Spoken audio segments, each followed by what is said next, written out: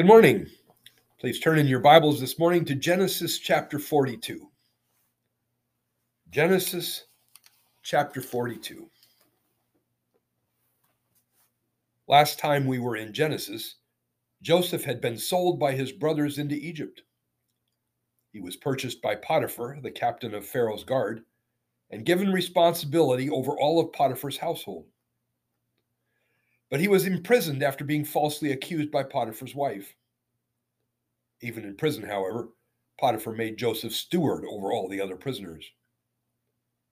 Then one day, the Pharaoh had some troubling dreams, and Joseph was summoned to interpret those dreams. Joseph proceeded to say that God was telling Pharaoh that there would be 7 years of plentiful harvests, followed by 7 years of extreme famine. So the Pharaoh made Joseph second in command only to Pharaoh himself and gave him responsibility to store up grain during the years of plenty as reserves for the years of famine.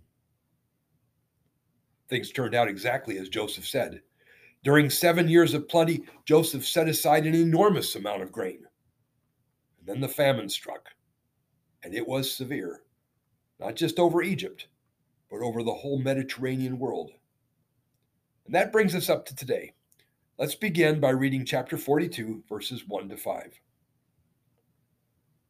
When Jacob learned that there was grain in Egypt, he said to his sons, "Why do you just keep looking at each other?" He continued, "I have heard that there is grain in Egypt. Go down there and buy some for us, so that we may live and not die." Then 10 of Joseph's brothers went down to buy grain from Egypt. But Joseph did not send Benjamin, Joseph's brother, with them, with the others, because he was afraid that harm might come to him.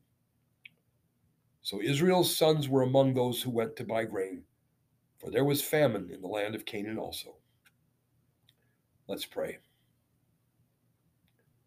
Lord, once again, we pray that your Holy Spirit would speak to our hearts and minds this morning through the reading and preaching of your word. We ask that in Jesus' name. Amen. Now remember, Jacob is quite wealthy, but all his wealth doesn't do him much good if there's no food in the land. When he says in verse 1, "Why do you just keep looking at each other?"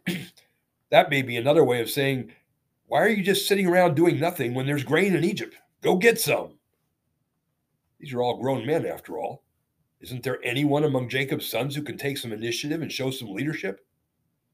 There will be, but apparently not yet. So Jacob tells 10 of his sons to go to Egypt. But verse 4 says Jacob didn't send Benjamin because he was afraid something bad would happen to him. Jacob doesn't seem too concerned about the other 10 brothers. Joseph and Benjamin were the only 2 sons born to Jacob's favorite wife, Rachel, and he loved them more than all the rest. Jacob's favoritism was shining through loud and clear.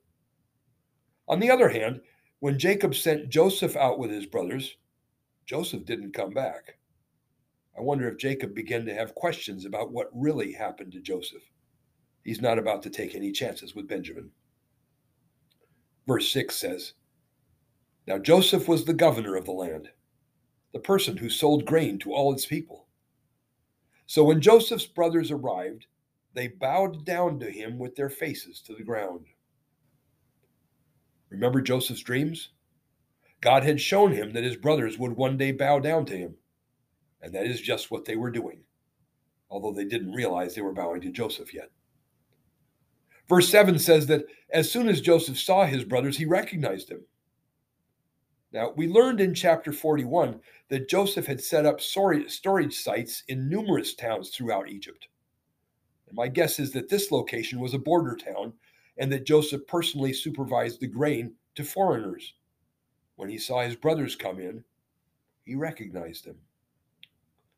Now let's use some sanctified imagination and try to imagine what it might have gone through Joseph's mind.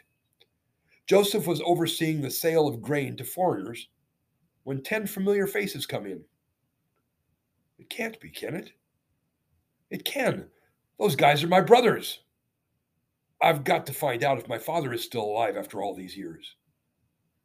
But wait, My brothers hated me so much they sold me into slavery, and the last thing they might want is for my father to see me again.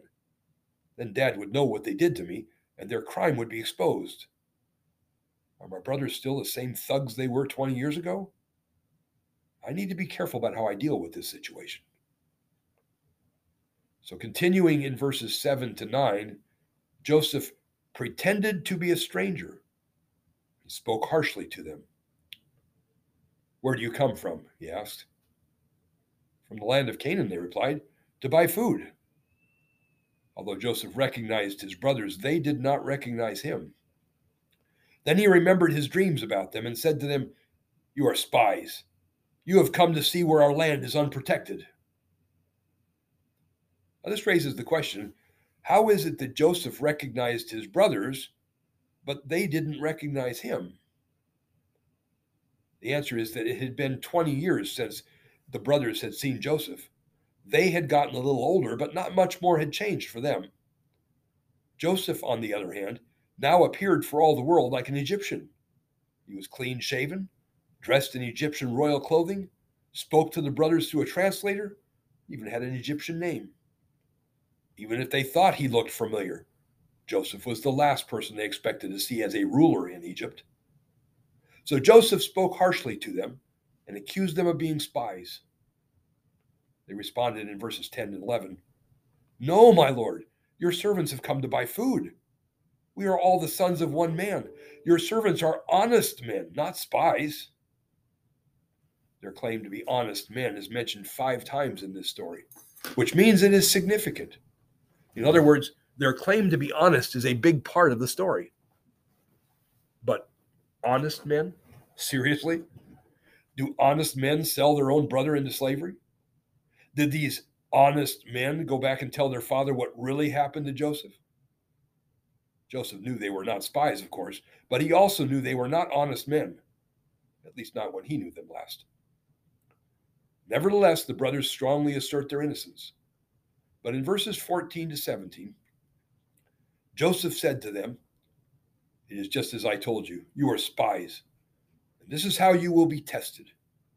As surely as Pharaoh lives, you will not leave this place unless your youngest brother comes here. Send one of your number to get your brother. The rest of you will be kept in prison, so that your words may be tested to see if you're telling the truth. And if you are not, then as surely as Pharaoh lives, you are spies. And he put them all in custody for 3 days.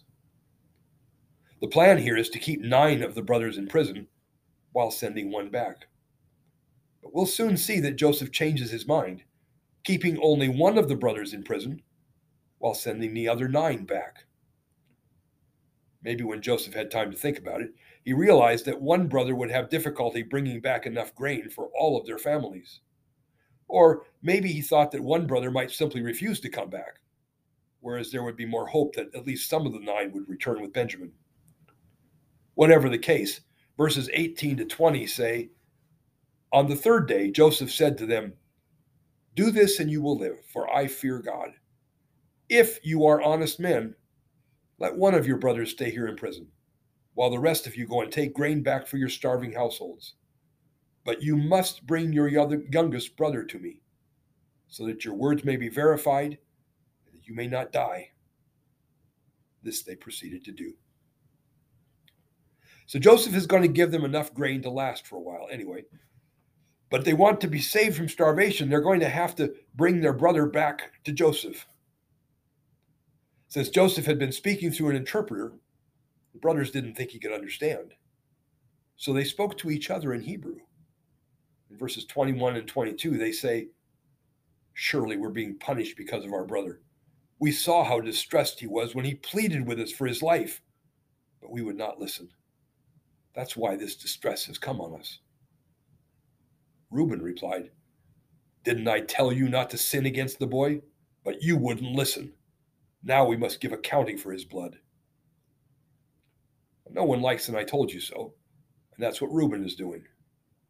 This may be Reuben's way of suggesting that whoever they chose to stay behind in Egypt, it should not be him. After all, he was the only one who stood up for Joseph. Remember, Reuben was the oldest. He was the leader. But rather than taking leadership and saying the buck stops here, Reuben may be passing the buck. If so, once again, Reuben is proving himself unworthy of leadership. As we will see, Judah, the fourth born, will emerge as the real leader in this family.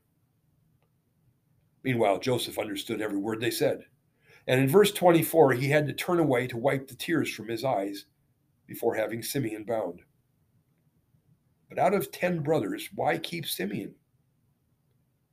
Maybe Reuben's passing the buck worked. Simeon was the next oldest brother, so he would have to stay. So why did Joseph turn away in tears? The text doesn't tell us, but I'd like to think it was because this was the first indication Joseph had that his brothers may have been sorry for what they did to him. Whatever the reason, the tears show that Joseph was not being hateful or vindictive toward his brothers. He was just testing their honesty. Verses 25 and 26 say, Joseph gave orders to fill their bags with grain, to put each man's silver back in his sack, and to give them provisions for their journey. After this was done for them, they loaded their grain on their donkeys and left. So all the money or silver they had paid for the grain was put back in the sacks along with the grain. In other words, they had really paid nothing at all for that grain. They didn't realize this, of course, until they stopped for the night. Then, verses 27 and 28 say, at the place where they stopped for the night, one of them opened his sacks to get food for his donkey. He saw his silver in the mouth of his sack. My silver has been returned, he said to his brothers. Here it is in my sack. Their hearts sank, and they turned to each other trembling and said, what is this that God has done to us? You see, Joseph's brothers are viewing all this as God's punishment for what they did to Joseph. But that's not how Joseph views it. In coming weeks, Joseph is going to tell them what God has done to them, and it's nothing like they imagined. What they intended for evil, God intended for good. Anyway, they finally get home and tell Jacob what happened. Verses 33 and 34 repeat the story of what happened again. And it sounds very repetitious to us, but the author, Moses, does this for a reason. He is emphasizing that Joseph is testing the brothers' honesty. Now, to be sure, Joseph is also setting things up to be able to see Benjamin and his father again, but he also wants to know if his brothers can now be trusted. Are they truly honest men as they claim? Things go from bad to worse for the brothers, however. In verse 35, as they were emptying their sacks, there in each man's sacks was his pouch of silver. When they and their father saw the money pouches, they were frightened. As far as the brothers know, Joseph is just testing their honesty to prove they're not spies. If they bring Benjamin back, Joseph will take that as evidence that they're honest and not spies. But Joseph already knows they're not spies. Joseph is really testing their honesty by putting all their money back in their grain sacks. Now imagine that you had just spent a few $100s in cash for some groceries at Walmart. When you get back home, you find all of your cash in the grocery sacks. If you were honest, you'd bring the money back to the store. If Joseph's brothers are as honest as they claim, they will return the money too. But if the Egyptians kept track of their sales, they may know that the money for the brothers' grain is missing. So even if they bring Benjamin back, this could undermine their claim to honesty, and they have to wonder whether they'll be charged as spies anyway. In fact, will the Egyptians come looking for them? Remember, in verse 20, Joseph warned them if they didn't bring Benjamin back, they would all die. No wonder they're afraid. This money also has to make them look very guilty to Jacob. I'm sure Jacob hasn't forgotten that these same boys once colluded to kill all the men of Shechem. These boys are capable of anything. So I'm sure Jacob has to be wondering whether they sold Simeon to get the money or whether they just stole it. In verse 37, Reuben says that if he can just bring Benjamin down to Egypt, he will be able to settle the whole mess and bring both Benjamin and Simeon back home. In fact, Reuben tells Jacob that if he fails, Jacob can kill his 2 sons. Yeah, right. Like Jacob's going to murder his own grandchildren. What good would that do? It certainly wouldn't bring Benjamin or Simeon back. So in verse 38, Jacob said, "My son will not go down there with you. His brother is dead, and he is the only one left." Now think about that. Jacob is face to face with his 11 sons and says that Benjamin is the only son left. How cold hearted can you be? But there are people today just like Jacob. They lose a child, whether from accident or foul play, and their grief focuses so strongly and single mindedly on that one child that they completely ignore and turn away from the rest of their family. Anyway, the big point in this chapter, and in all the chapters on Joseph, is to show how it is that Israel ended up in captivity in Egypt. And that paves the way for their exodus from Egypt. The Exodus, of course, is a major theme in the rest of the Bible. So this story of Joseph is preparing us for the next season in this mini-series, which is the book of Exodus. Another big idea that this chapter is preparing us for the leadership of Judah. Judah has been a scumbag whose life is turned around. In contrast to Reuben, who says, "If I don't bring Simeon back, you can take it out on my kids." We'll see in the next chapter that Judah says, in effect, "If I don't bring Simeon back, the buck stops with me. You can hold me guilty for the rest of my life." Judah has changed. It will be Judah, the fourth born, who takes leadership in this family, not his older brothers, Reuben, Simeon, or Levi. That leadership will be developed in coming weeks. It will lead up to the prophecy that the Messiah will ultimately come from Judah. So, what practical lessons can we learn from this passage? My first application has to do with discernment. We find in this passage that Joseph doesn't trust his brothers. They claim to be honest, but that's not how Joseph remembers them. These are the guys who colluded together to slaughter all the men of Shechem. They made Joseph's life miserable and then sold him into slavery. And they certainly weren't honest with their dad about what they did with Joseph. Joseph is not gullible. He uses discernment and tests them. The Bible teaches us to use discernment as well. In 1 Timothy 3:10, Paul tells Timothy that the deacons he appoints must first be tested before appointing them as deacons. This means we need to use discernment when selecting deacons. They need to have a track record of faithfulness to the Lord. In 1 John 4, John teaches that we are to test or use discernment regarding those who claim to be prophets, because many false prophets have come into the world. In Matthew 7, Jesus teaches that we are to judge people by the fruit of their lives. That involves discernment. There are way too many Christians who just accept what they see on the news or read on the internet, or what some TV preacher says, or even what their own pastor says, without actually thinking about it and comparing it to the Word of God. But to do that, you need to get to know your Bible well enough so you can evaluate what is being taught to you, not only in church or school, but also in the secular media. By the way, I don't think Moses wrote this story to teach us to use discernment. What I'm saying is that the importance of discernment is taught repeatedly in the New Testament. And I think this story in Genesis 42 is a good practical illustration of that principle. The same thing goes for the second application, which is about tough love. Moses didn't write this story to teach us about tough love, but the Joseph story is a good illustration of the principle of tough love. As we saw, Joseph was not hateful or vindictive, but he did use tough love to test his brothers. He spoke harshly to them. He threatened them. He tested their honesty.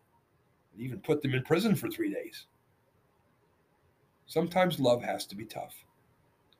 When applied to interpersonal relationships, it takes a lot of wisdom to know when tough love is required. For example, most often, we just need to do as Paul says in Ephesians 4:2 and, quote, "be completely humble and gentle. Be patient, bearing with one another in love. Bearing with one another in love means putting up with each other. It means we don't make mountains out of every molehill or personality conflict. It's an attitude that says, oh, that's just the way Herman is. We just love him anyway. But there are cases where confrontation and tough love are necessary. Just one example would be when a church member is involved in sinful behavior that violates the church covenant. In such cases, confrontation and tough love are both necessary and biblical. Niceness and love are not always the same thing.